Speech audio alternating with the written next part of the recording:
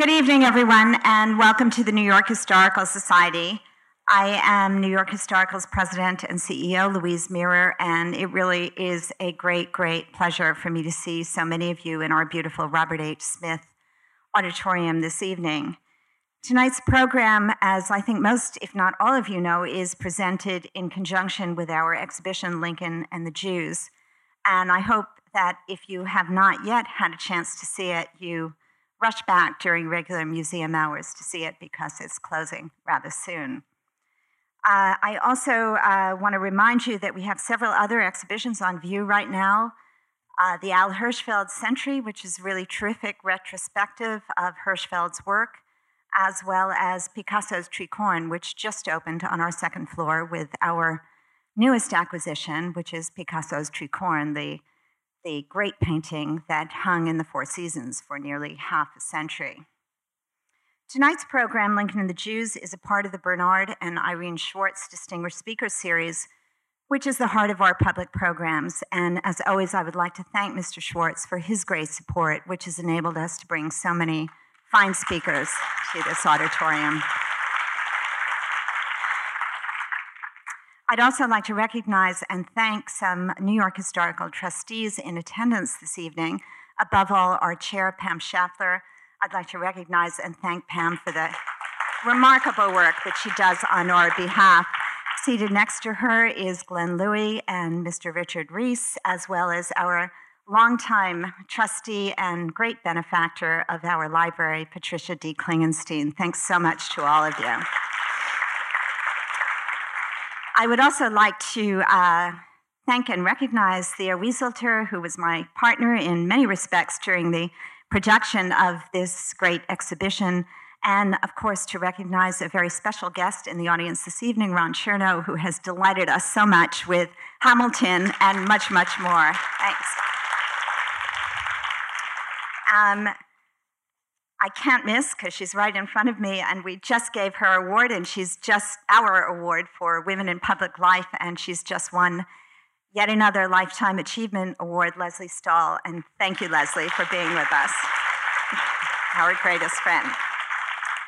So, now on to tonight's program. Tonight's program will last about an hour, and it will include a question and answer session. Audience members will be asked to line up in back of standing mics to my left and my right in the aisles.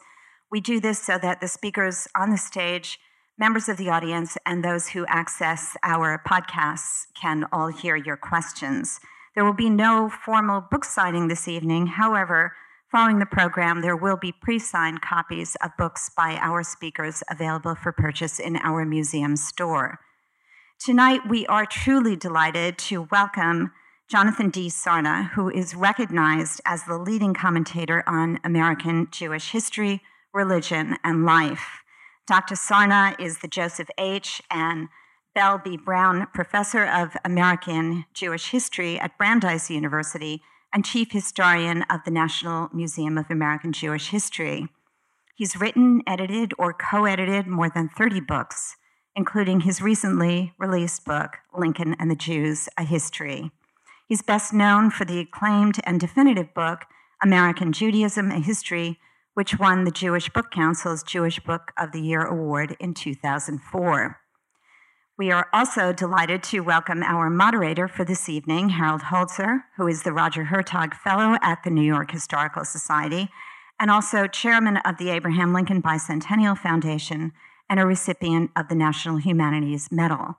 He's the author, co-author, or editor of more than 40 books on Lincoln and the Civil War era, including Lincoln and the Power of the Press, which was awarded the 2015 Gilder Lehrman Lincoln Prize. Mr. Holzer served as content consultant to the Steven Spielberg film Lincoln, and his book, The Civil War in 50 Objects, tells the story of the Civil War through the use of objects from the New York Historical Society's own collection. And now, as we welcome our speakers to the stage, I ask that you please make sure that anything that makes a noise like a cell phone is switched off. And yes, please join me in welcoming Jonathan Sarna and Harold Holzer.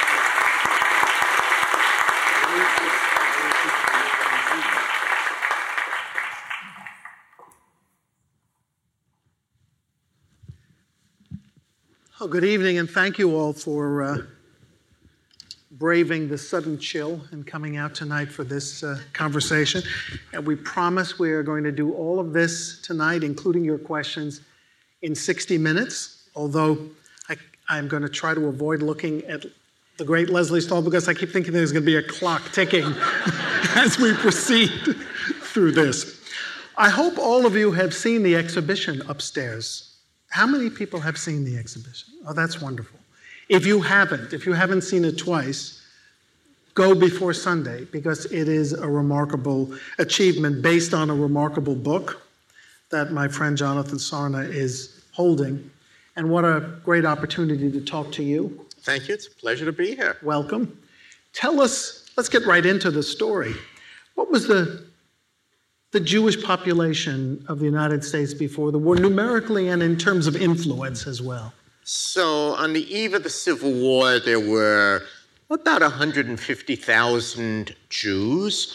But what's interesting is how in Lincoln's lifetime, you move from a Jewish population of, say, 3,000 when Lincoln is born to 150,000, almost all of them Central European immigrants, on the eve of the Civil War. And they're coming mostly from Germany. Germany, Poland, that area, some other places, mostly Central Europe. Railroads have begun to make it possible for people to move. There are multiple economic crises, as well as anti-Jewish persecutions and laws. And there's also a pull factor. People have begun to read and hear about the United States. Of course, many non-Jews are coming from Central Europe to America. Think of the German community in Cincinnati and St. Louis and so on. But Jews, if you do the math, come at a rate of about 4 times the non-Jewish population. Whenever you see that kind of disparity, you know the Jews are also coming for reasons that pertain to Jews alone, and we know those reasons. And of course, the most famous of the reasons is that in some of the German states, there were restrictions on Jewish marriage because they did not want the Jewish population to increase, and that, of course, was a big incentive for some people to move to America. So, aside from finding opportunity and freedom, what sort of bigotry, impediments did they find? I mean, it's obviously not totally a land of milk and honey because there's resentment. There's with the rapid growth of the Jewish population, you certainly can see significant prejudice. Sometimes you see it today in graphic images of the peddler, who's viewed in very negative terms.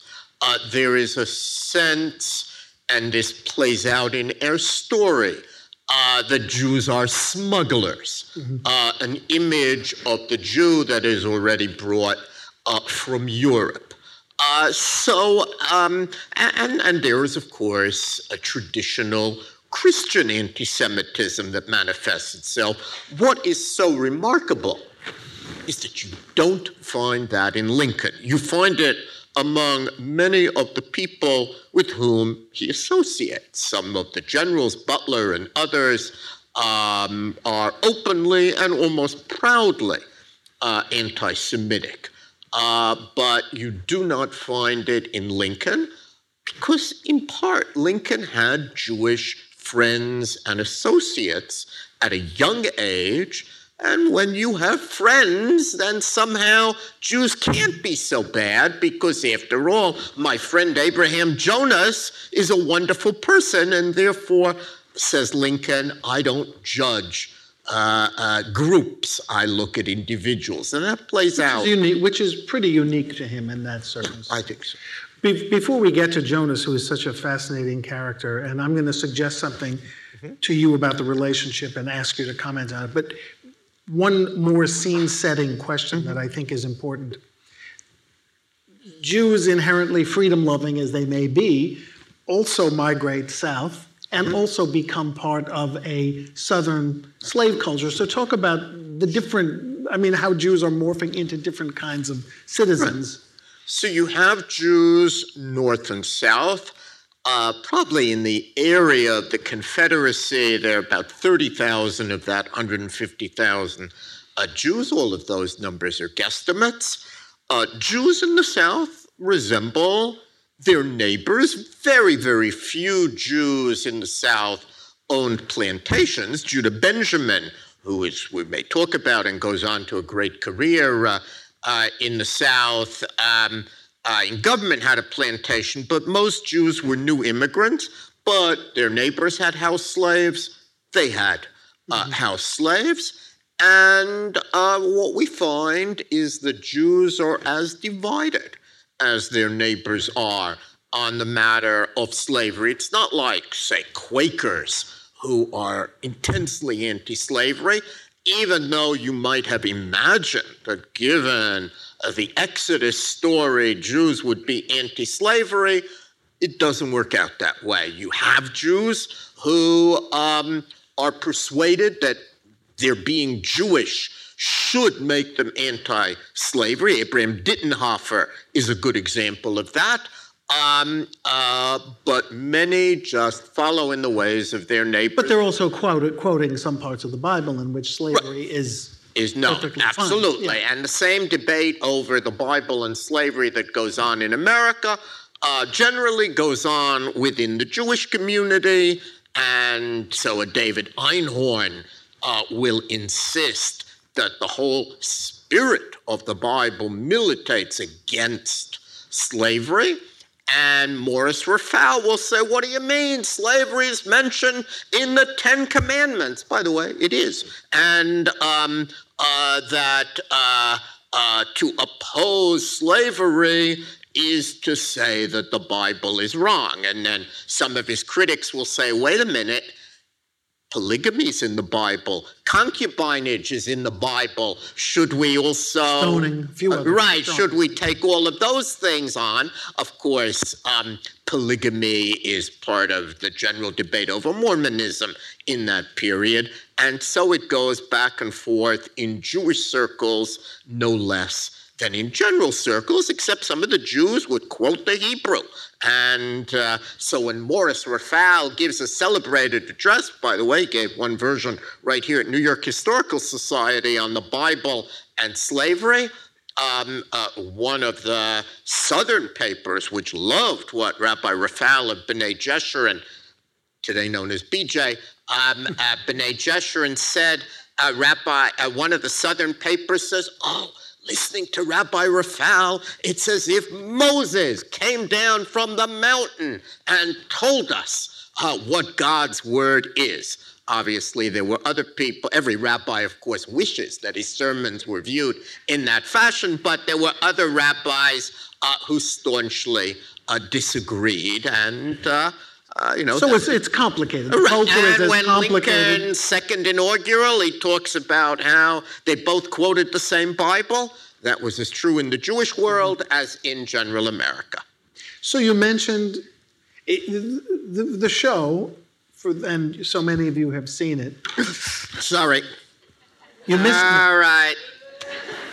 Thou shalt not spill. You left that out of it. All right. That's why they made me a professor. I mean, it's clear that I wasn't fit for anything else. Sorry. I hope this isn't an antique table, Louise. Yeah. This was Rabbi Raphael's bima. Yeah. All right, we have to stop All right, joking. it's water over the bridge. Exactly. Yeah.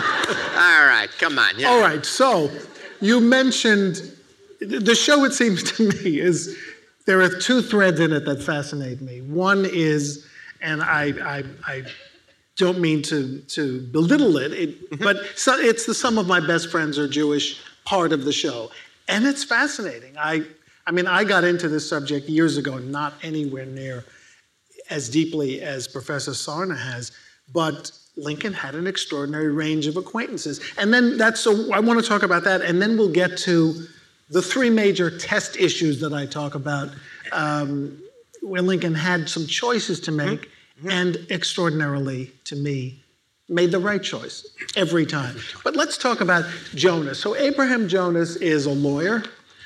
in an Illinois town, someone Lincoln would have encountered along the judicial circuit, which he rides many months of every year. What do you think?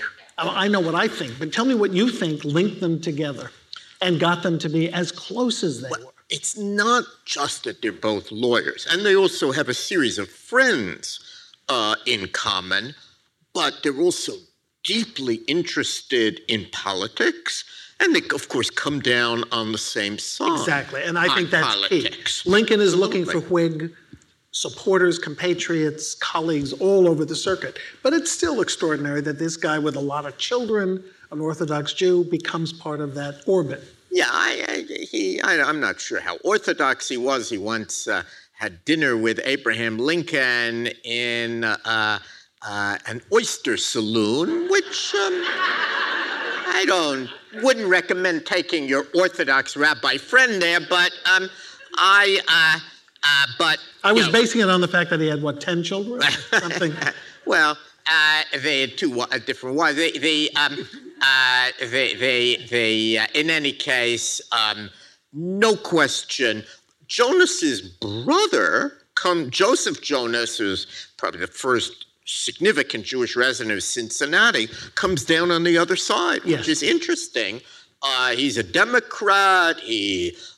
From our perspective, Joseph Jonas writes horrific things about African Americans, but not Abraham Jonas, who becomes a very devoted Republican and is clear. And one of Lincoln's, quote, most valued friends, which he says a lot, but not about Jews, right, except for Jonas. And it is, I think, clear that there is a deep friendship, both in the appointments and that letter from different children of Jonas who remember Lincoln. We, of course, have much less of Lincoln from that period than later.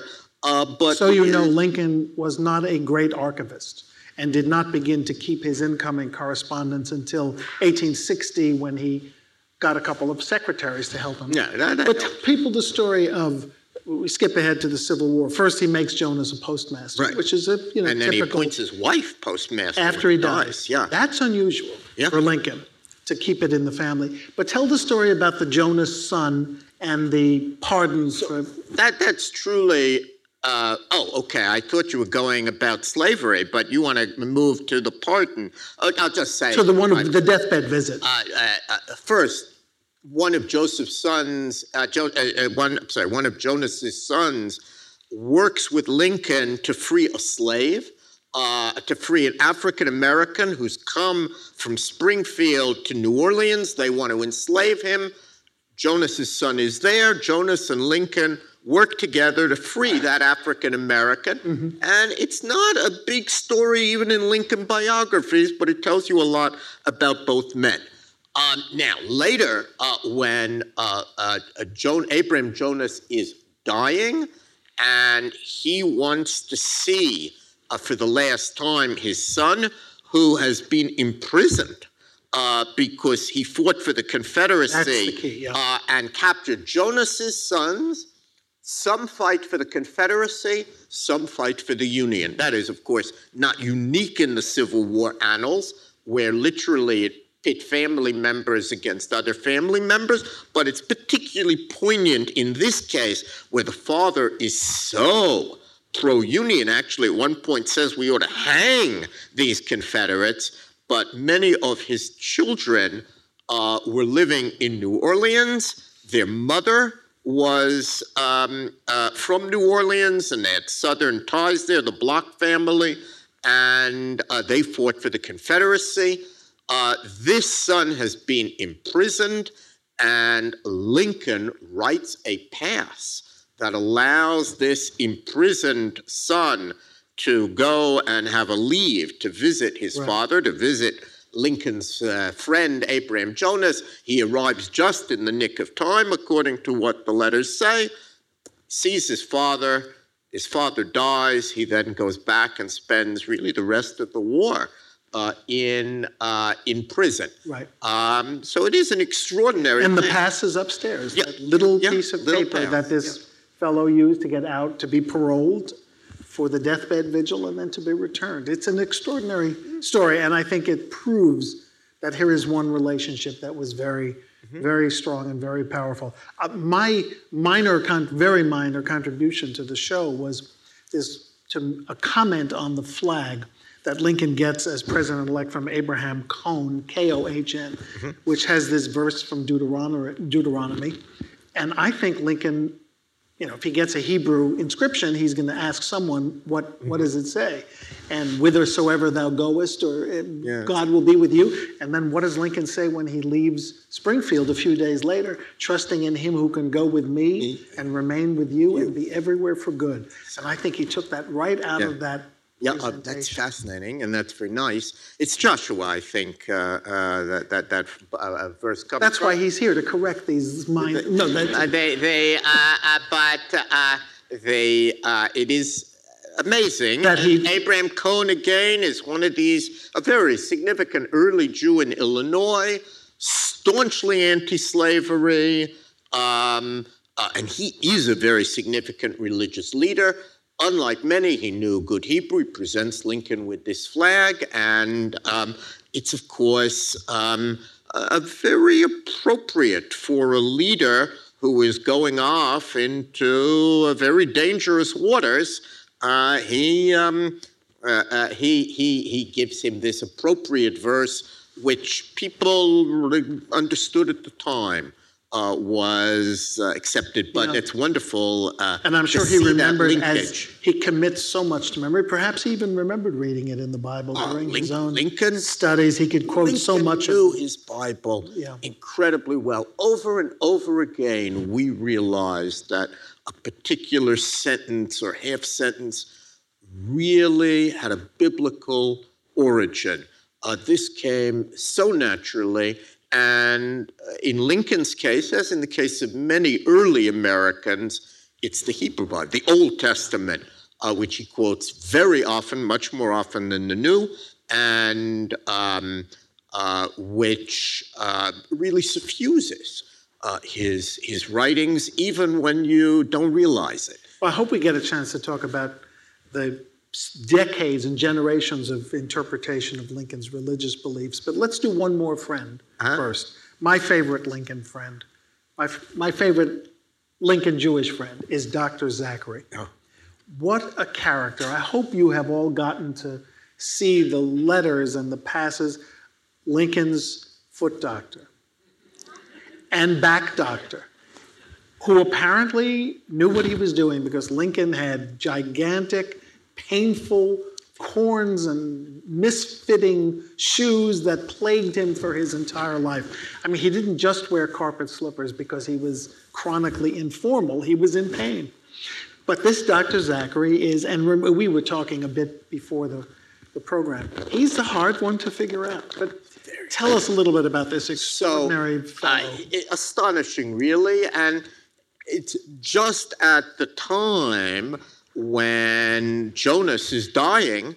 So William Cullen Bryant here in New York writes a letter of introduction for Zachary to Lincoln. Bryant, of course, a famous poet and editor. And the man who introduced Lincoln at Cooper Union. Right, introduced him at Cooper Union, but he's also a very great walker, which means since people in those days did not have well-fitting shoes, you can do an experiment, put your left foot in your right shoe and vice versa and walk around for a week. You'll need a chiropodist too. And Bryant had discovered this Zachary, and he writes to Lincoln recommending Zachary, and the idea was that there ought to be a chiropody corps in the Union Army who will treat the feet of these soldiers who are, after all, marching hundreds huge of miles. Distances in rather ill-fitting boots. And kvetching about it. So you need... Yeah, I don't remember that word being used. No, it wasn't. But it's in the official records of the rebellion. And, of course, they're not well-fitting. And Zachary, nobody really has solved the mystery of how Zachary learned it. Zachary claims to have studied with all sorts of doctors. And written an authoritative book, which he may have plagiarized. Right. The book is plagiarized. The doctors in one case were dead before he was there. I went one by one. Nobody, at least I haven't, and I don't know anybody who has solved the mystery of where exactly Zachary learned the trade, but everybody agrees that he was the foremost chiropodist, podiatrist, we would say, of the time, and indeed, he is well known he's known in California, he's known in New York for his skillfulness. He has dozens and dozens of famous people who, beginning with Henry Clay, who write about his skill. Lincoln, too, writes no fewer than 3. You have some of them in the exhibit. 3 different recommendations for Zachary, and indeed, he not only treats his feet, but as you point out, his back and his wrist. I love what Lincoln says. He's helped me with what the common people call backache. Right. It's wonderful. It's fabulous. Vintage Lincoln. Right. But here's where the 2 roads diverge in the wood. We have Zachary, the gifted podiatrist, who really does help Lincoln, and Lincoln sings his praises and wants him to get some Army contract. And then we have Zachary, the emissary, the man who sells himself to Lincoln as the guy who's going to go to the Jewish community in Union-occupied areas of the South, like New Orleans, and convince the Jewish population that Lincoln is the guy and unionism is the thing. And that's when he starts angering the bureaucracy in Washington. Well, I mean, 2 things. It is amazing, the idea that you're going to send him there, and because Jews are significant in the upper reaches of New Orleans society and government, think Judah Benjamin and others in Louisiana, governor and others, that he's going to be able, as a Jew, to win them over back to the Union side, and he'll be able to use the ethnic religious tie in that way. And of course, we know that while he's there, he's also helping various Jewish captives. He's later given a present, a very handsome one, for assisting people to get them out of jail, to excuse them, to give them good advice if they got into trouble with the Union authorities. And meanwhile, he's writing to Lincoln saying, I'm doing great work for you. Here's a pineapple. And I'm spying, right? And I think that all of these fruits hominy grits and all these great that he sends food, to Lincoln, largely when Lincoln would do him a favor, he would return the favor with these fruits. He's clearly sending intelligence. And then he has the idea that he's going to be able somehow to forge a peace. And he is one of these guys who is going to try and forge a separate peace, actually does go and meets with Judah Benjamin. In Richmond. And with Lincoln's permission. Of course, nothing comes of it. And it's very difficult to know whether Zachary was playing each side against the other, which is one way of reading the documents, or whether he was as loyal as Lincoln thought he was. In any case, he doesn't make the peace. But then we meet Zachary again in 1864 when Lincoln is running for president, and that is really the very first moment when we can see a kind of Jewish politics, meaning Zachary, at a time when Lincoln thinks he's not going to win this election, Zachary says he's going to win Jews over to Lincoln. And this is crucial because in this collection, there is and it's in the Civil War and 50 Objects book, is a chart that Lincoln made in the telegraph office in September of 1864, in which he calculates his path to the presidency. and he only has himself winning by one electoral vote, and he concedes he's going to lose New York. And then comes Zachary saying, if we can get enough Jews to the polls. Yeah. Then as now, I think a lot of people exaggerate the power of the Jewish vote. But what is fascinating is he argues, I got all the Jews well organized here. I got people who are going to bring them to the polls and make sure they vote as they should. And Lincoln is very grateful. Sure. But the Jewish newspapers are not happy that he's talking about a Jewish vote. Right. And the interesting thing is, I don't think they minded so much, the Jewish messenger especially, the Jews voted for Lincoln, but you shouldn't talk about it. And Zachary was very garrulous, couldn't keep his mouth shut, which is not very good for a spy. And, and they were very worried that this would foment anti-Jewish feelings. Of course, Lincoln wins big in 1864. And again, Lincoln keeps his promise. Zachary had asked that as soon as Savannah fell, he would be allowed to visit Savannah, where I think his father was. He had relatives in Savannah. And no sooner does Savannah fall than Lincoln gives him a pass. And this is Christmas, the famous letter from General Sherman. I give you as a Christmas gift the city of Savannah and 60 guns and all this stuff. And Zachary is right there going. Seward doesn't want him to go. Seward does not trust Zachary and actually imprisons him for a while. But Lincoln... well, he's arrested. He's arrested, exactly. And then Lincoln writes a very sharp letter, which we have, in which he says, I promised him, and please give him a pass. And indeed, Zachary is given a pass and goes with his nephew to Savannah and so on. So we can really see this remarkable relationship, which lasts practically until the assassination. And then, Zachary goes back to his rather lucrative podiatry business in New York. And with his 70s. book of endorsements. Yeah. We talked about this. There's more work to be done on this fellow, and maybe a book, maybe in fact, you could play, write a good movie. Somebody looking for a film, Lincoln and Zachary, would be fascinating.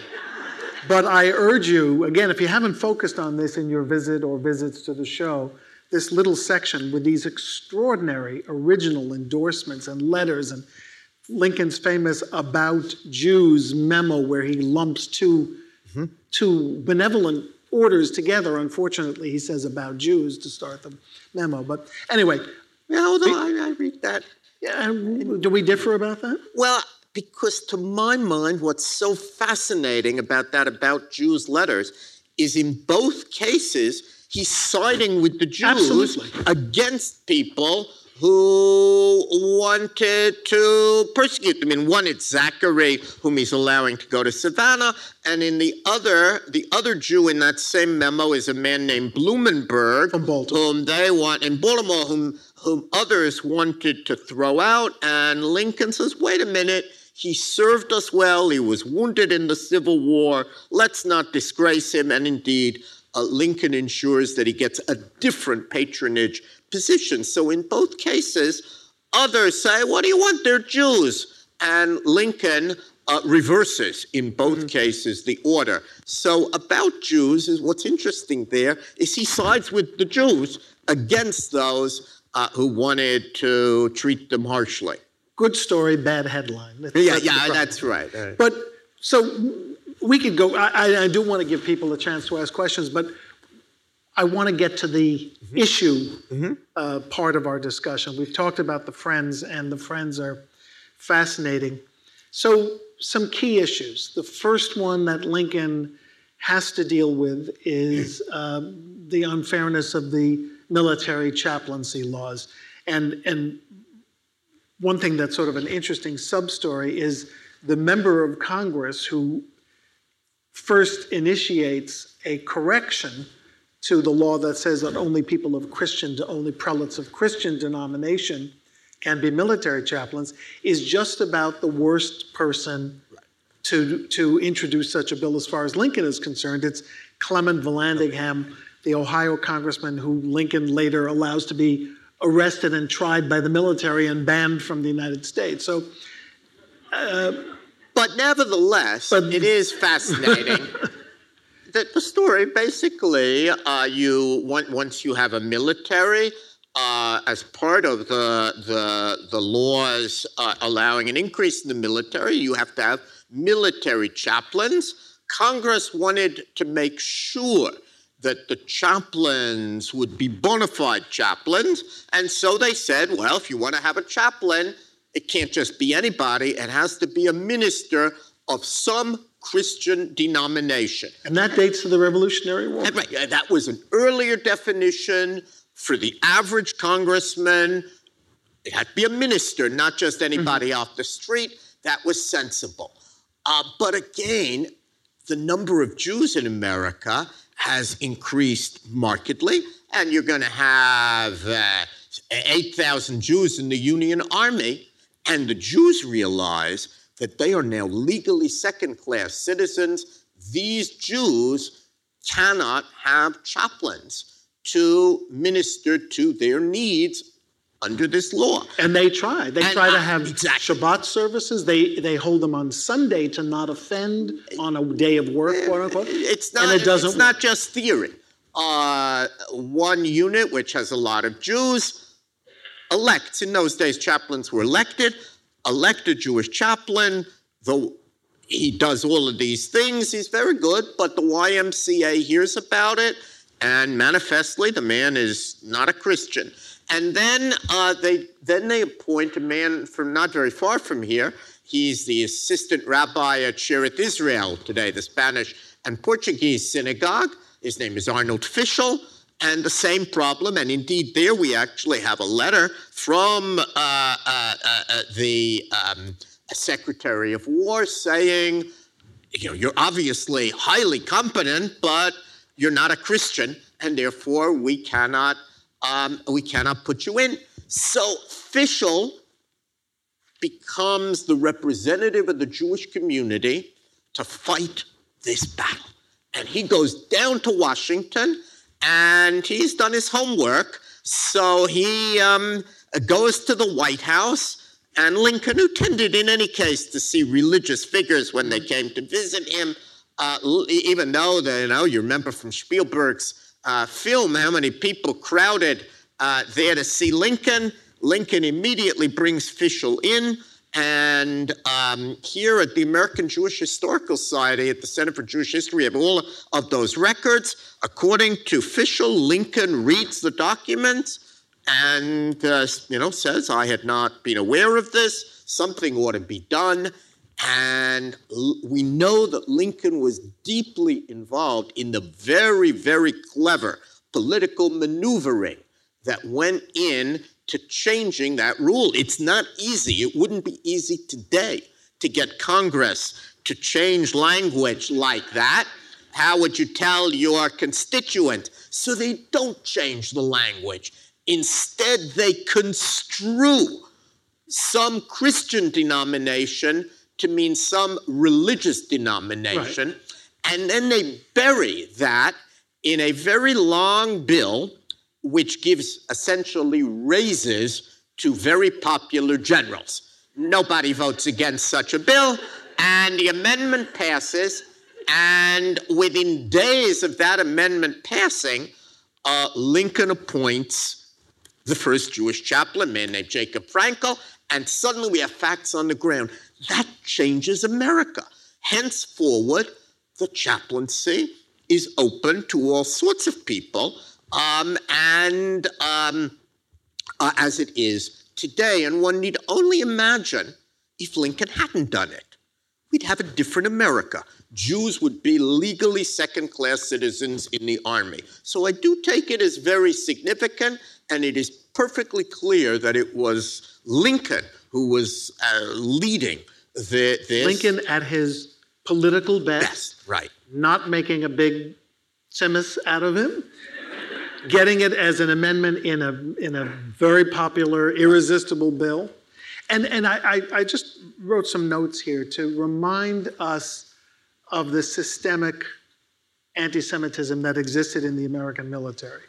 General Benjamin Butler, famous for allowing African Americans to come to Fortress Monroe, naming them contrabands of war, creating a movement that crested with the Emancipation Proclamation. He said, Jews betrayed their savior, they're now betraying the Union. Showed them no mercy. McClellan complained about having too many Jews in his camp. Sherman, viciously anti-Semitic, riled up General Grant, and the commander-in-chief had to be very delicate in these dealings as well. So you give them raises, they're all happy, and you change the chaplaincy law. It was an amazing political feat, and I think, Jonathan, you're right, that it changes. It makes first-class, equal citizens of Jews who are suffering or dying and need religious succor. I will add one point. You read this material, of course, I read everything on the chaplaincy, and there discovered a letter similarly not cited by most Lincoln biographers, nothing to do with Jews, but one unit appoints a spiritualist woman as its chaplain. And is she Christian? She's a Christian spiritualist. And Lincoln writes there, she is a woman. The president has no objection to her, but it is not my decision. And of course, the Secretary of War was not willing to appoint a woman. But I said, this man really is prepared to accept religious outsiders of all kinds, not just Jews. His breadth of religious acceptance is way in advance of what most Americans were prepared to accept in the 1860s. And then I guess we have the big issue to most scholars, and a mysterious one in many ways, hard to explain, although Lincoln's reaction is, again, brilliant in his political maneuvering, very clever. So in 1862, and you've written an entire wonderful little book about this. I spoke about it here, yeah. Grant issues his Order Number 11, which bans Jews as a class from his military department, which is vast. You described it as sort of having the effect or the threat of a pogrom to people who had families who remembered that. Some people already began leaving Paducah in droves, fearful of what was to come. The exhibition text is a little unrelentingly tough on Grant on this issue, and you can make the case that Grant was a little more annoyed at his father and his father's business partner than he was at Jews in general. But tell us your view of the order and Lincoln's response. So, the order, of course, one is still shocked to read. It begins, Jews as a class and are hereby expelled, and so on.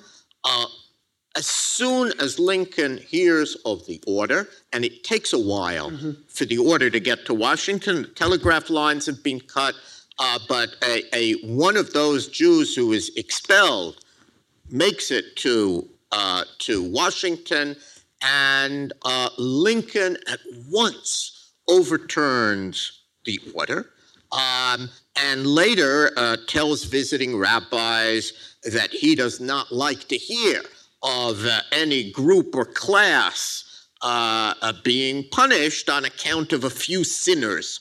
A really remarkable statement, I think, of Lincoln's philosophy. You judge people as individuals, not as a class. Now, later, as I show in a different book, when General Grant expelled the Jews, no question, as Grant, from 1868, when he becomes president and onward, spends the rest of his life atoning for that order. As president, he probably did more for Jews and opposes Jewish persecution than any previous president. He also appointed a lot of Jews. So Grant really tried to atone for that, and I think was deeply embarrassed later and saw it as a blot on his record. He doesn't mention it in his autobiography, but his wife does. I was going to say, sometimes what husbands like to forget, their wives like to remember.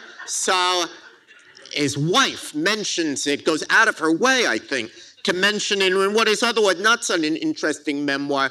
And she attacks the order and feels that, Ulysses felt that he had been rightly reprimanded for that order against the class, which I think did reflect Grant's sense that he had made a mistake and he was trying later to atone for it.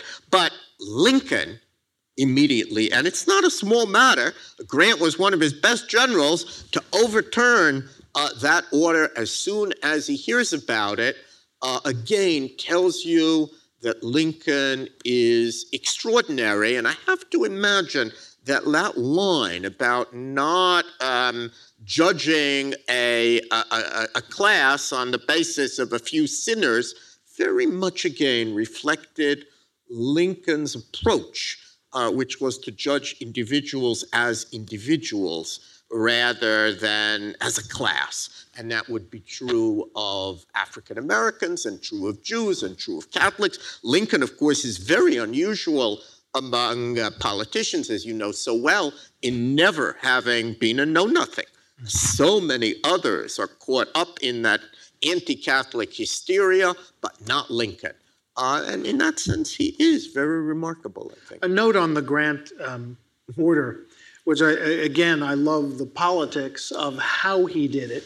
I mean, here is General Grant, the victor of the Battle of Shiloh, who is hugely valuable controversial because of the casualties he takes, but a winner. Mm-hmm. And Lincoln does want the order overturned, but he is not going to call a press conference. I mean, he doesn't call a press conference. He's not going to tell the press, I am overturning General Grant's ill-conceived order. He has General Halleck, his general-in-chief, do it, if I'm not mistaken, and it's quietly done. And Grant saves face at that moment, yeah. And Lincoln gets what he wants. And again, something major happens in America, wouldn't you say? People as a group cannot be expelled. I mean, again, if you do a thought experiment and say, what would have happened if Andrew Johnson had been president at that moment? Johnson, who was, among many other problems, an anti-Semite, he would have not had any hesitation in speaking about his hostility to Jews, would certainly not have overturned such an order. Indeed, he would have encouraged it, and we would have a different country today. It would have been remembered that even in America, they may write nice things in the Constitution, but when it comes to action, Jews can be expelled from places just like they were in Germany and other countries, and the whole history of America would have been different, I think, had Lincoln not acted as he did in the chaplaincy matter and the Grant order. So 1862, both of those events are really 1862 at different ends. That is a very critical year in terms of showing that Jews are going to be equals in this country, notwithstanding the prejudice that some very significant people have. And that's really what makes this story important, because Lincoln does more really than any previous president to make Jews equal in the United States. Please, if you do have questions, come up to the microphones that we've set up in both aisles. And I hope you will have something to ask Professor Sarna or me. While we're waiting for the questioners, let's spend a minute about the second inaugural address, mm-hmm. and that extraordinary moment before Lincoln begins to say, with malice toward none, with charity for all. He says, as was said thousands of years ago, the judgments of the Lord are true and righteous altogether. That's a Psalm of David. I hope I'm right this time. Right, absolutely okay. Right. And what does he say? A fairly obscure half sentence. I mean, it shows you what's amazing to me is here this is the most religious inaugural address any president Ever. has given. Yeah. And you would imagine that it would be Christological, but it's not. Lincoln really is discovering a vocabulary which can be broadly inclusive. You see that it's Gettysburg, where he knows Jews have fallen at Gettysburg. It's this nation under God, which again is inclusive. Edward Everett is Christological in his endless speech at Gettysburg, not Lincoln. And the same in the second inaugural. He is broadly inclusive. And again, this is very important in terms of presidential rhetoric. I mean, the book of Matthew is in there too. Non-Christians. Oh yeah, he's quoting. Woe to the world, woe to the world because of offenses. But unlike the earlier Lincoln, who will talk about America as a Christian country and may even issue orders about the importance of resting on the Sunday and so on, quoting George Washington, the later Lincoln is sensitive, I think, to Jews and to Jewish concerns. And that's what makes America a more religiously pluralistic country. That's what makes this story so significant. Interesting that he gets to that moment of pluralism. You can almost see the divide when he drops George Washington from his vocabulary as well. But that's another story. We have a question here. Yes, sir. Yes, thank you. Tell us your name. My name is Mark Mermelstein, and I was just curious what your view was of Lincoln's religious sensibilities and his upbringing and his relationship to the Jewish Bible and how it might have influenced his political thinking and why it seems to be a very central component in his attitudes. There is an enormous literature and debate, really, that begins in the 19th century about how religious Lincoln was. And the truth of the matter is that at different moments in Lincoln's life, he clearly had different religious attitudes, as do most of us. It had a religious journey. He comes from a very religious upbringing and background, but very heavily predetermined, believing in determinism. And that's important. Lincoln's parents were opposed to missionizing because if God made you a Jew, you're a Jew. That's what God wanted. They thought it was the silliest idea to transform people. I think some of that rubbed off on Lincoln, a sense that, we take people as they are. But in any case, Lincoln's knowledge of the Bible, which is what he's brought up on, there were not so many books in Kentucky when he's growing up. That may have been the only one that his parents had. There's a great deal of dispute even as to how literate his parents were, but he knows the Bible inside out, and you find him quoting unusual books and half sentences, as he does in the second inaugural, and so-called minor prophets that most people don't know, and Lincoln seems to know it all by heart, which is truly extraordinary. Exactly how personally religious Lincoln was, he's not a member of a church. His wife later tells us, after Lincoln is has been assassinated, that on the very day he was assassinated, they talked about how he would love to see Jerusalem before he died. Some scholars accept it, some think she made him more religious. I actually think it's reasonable because a lot of other people were beginning to go to Jerusalem. Seward had gone to Jerusalem later. Grant is going to go to Jerusalem. With the advent of steam, it was possible. And a man like Lincoln, who had so many religious questions, as he spells out in the second inaugural, which is really a man trying to work out some theological issues of the war, going to Jerusalem was the place where perhaps you could find answers to those religious conundrums. Remember, in that same conversation, not to demeaned that part of his aspiration for a post-presidential visit. He also said he wanted to see California. It's just, but I think, Mary, look, you have no better source than Mary's letter to Francis Carpenter about what he was thinking. I mean, I will just add that my own view of Lincoln's evolution as a religious thinker is that he becomes more immersed in the idea that the will of God prevails, as he writes, as the casualties mount to unimaginable numbers. And how can any leader live with 700,000 deaths at his doorstep without coming to the belief, rational or otherwise, that it is God who is determined that this fight must continue until this country is reunited? So, but it is a fascinating, another subject for another appearance, I hope. Yes? Jews have often been called upon in times of war to give their largesse to help the army that they favored. Were Jews called upon during the Civil War, and can you tell us about it? That's a very interesting question.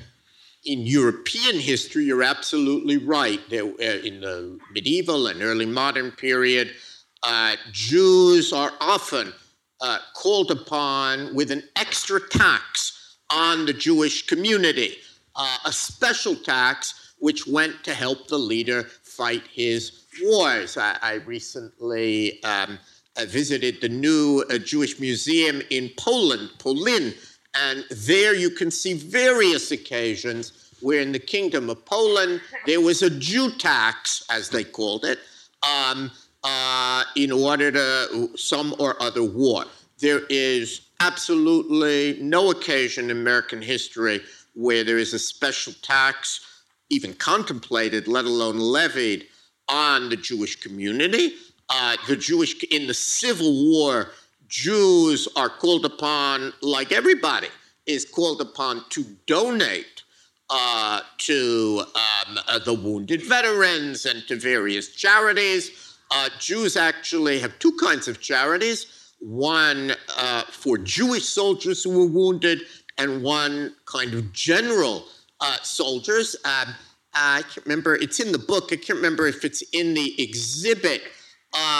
One Jewish haberdasher made a suit for Lincoln, which was auctioned off, and people essentially paid for the suit, the money going to a charity and the suit going to Lincoln, and Lincoln handwrites a letter of thanks to the man who was actually the president of Mikveh Israel in Philadelphia, thanking him for this charitable act. But there is no special levy on Jews, although you're right that in Europe such things were known. Right. But Jay Gould and others were certainly financiers of the war and helped with the national debt and war bonds in a tremendous way. And there were Jews as well who were the Seligman, for example. There's certainly Jews who are involved in the financing very much so. of the country. And August Belmont, who not a great friend of Lincoln's, we should. No, but is at some point is a supporter of the war and is involved in the House of Rothschild getting money, but they're not required to, as they often were. And it's nice that you know your European history, as they often were, as a kind of separate estate in the earlier pre-emancipation Europe. We have time, because I see Leslie Stahl's imaginary clock ticking. We have time for one more question. Hi, Matthew Neporant. I understand that Jews were just as divided in their attitudes about blacks and slaves. However, lest we think that Jews controlled the slave trade, which is something I find totally offensive, isn't it true that more than twice as many Jews fought for the Union as opposed to the Confederacy? Yeah, I didn't. Twice as many Jews did what for the Union? Fought for the Union. Fought for the Union. No question. That is. Eli Faber did a book on Jews and the slave trade, which is the most scholarly of the books. The history of slavery in America would not differ at all, even if not one Jew had come to America. The tragedy of American New World history is that the New World proved very good for Jews because you needed merchants, people who could trade, and Jews had those skills, and they had family in different places. And for African Americans, the New World is a disaster. You have sugar, you have tobacco, you need slaves. So the New World, tragically, is a blessing for Jews and a tragedy for African Americans. But I would not take that further. While it is certainly true that you can find some Jews who were slave traders, if you added it all together in North America, maybe slightly different in the Caribbean, it is different in the Caribbean, but if you added all the Jewish slave traders of North America together, it's a very small percentage of the total number of slaves, and it's really not correct, as Faber shows, to blame the slave trade on Jews. Caribbean is a different story and a kind of different historical setting. But to answer the last question, there were many more Jews in the Union Army because there are many more Jews in the Union than in the Confederacy. But there were significant Jews in the Confederacy. Judah Benjamin is one who rises as high as any Jew does in the 19th century. My favorite line about Judah Benjamin was stated in Congress, where Benjamin was described as an Israelite with Egyptian principles. Great line. And you do have other Jews in the Confederacy. Fort Myers in Florida is named for a very significant Jew who is kind of quartermaster of the Confederacy. But the bulk of Jews who fought in the Civil War were in the Union Army. So a few minutes ago, we talked about what Mary heard Lincoln say on his final day. Lincoln didn't get to see the promised land, as we know. Instead, he became a second Moses himself, who proclaimed liberty throughout the land and to all the inhabitants thereof, a heroic act right out of the Bible. In the wake of the Civil War and the embrace of this benevolent leader, the life of Jews and African Americans and many others changed, all because Lincoln really did, as you've demonstrated tonight and in your book and in the show, did believe in the idea that all men were created equal. Jonathan Sarna, some scholars are created more equal than others. It's been an honor to share the stage with you tonight.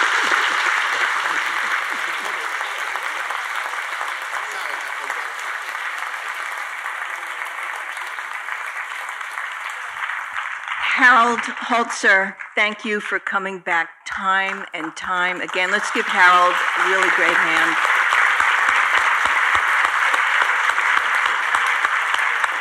We have lots more to come next year, so stay tuned. Jonathan Sarna, thank you as well. Good evening, everyone. I'm Dale Gregory, the Vice President for Public Programs. I want to thank you. We all want to thank you so much for coming back again and again. And quickly, before you all leave, just let us know how many members, by raising your hand, are with us. Lots of wonderful members. We thank you for being members. Your membership helps support all these programs. And we invite those of you who are not yet members to join the family. Thank you very much.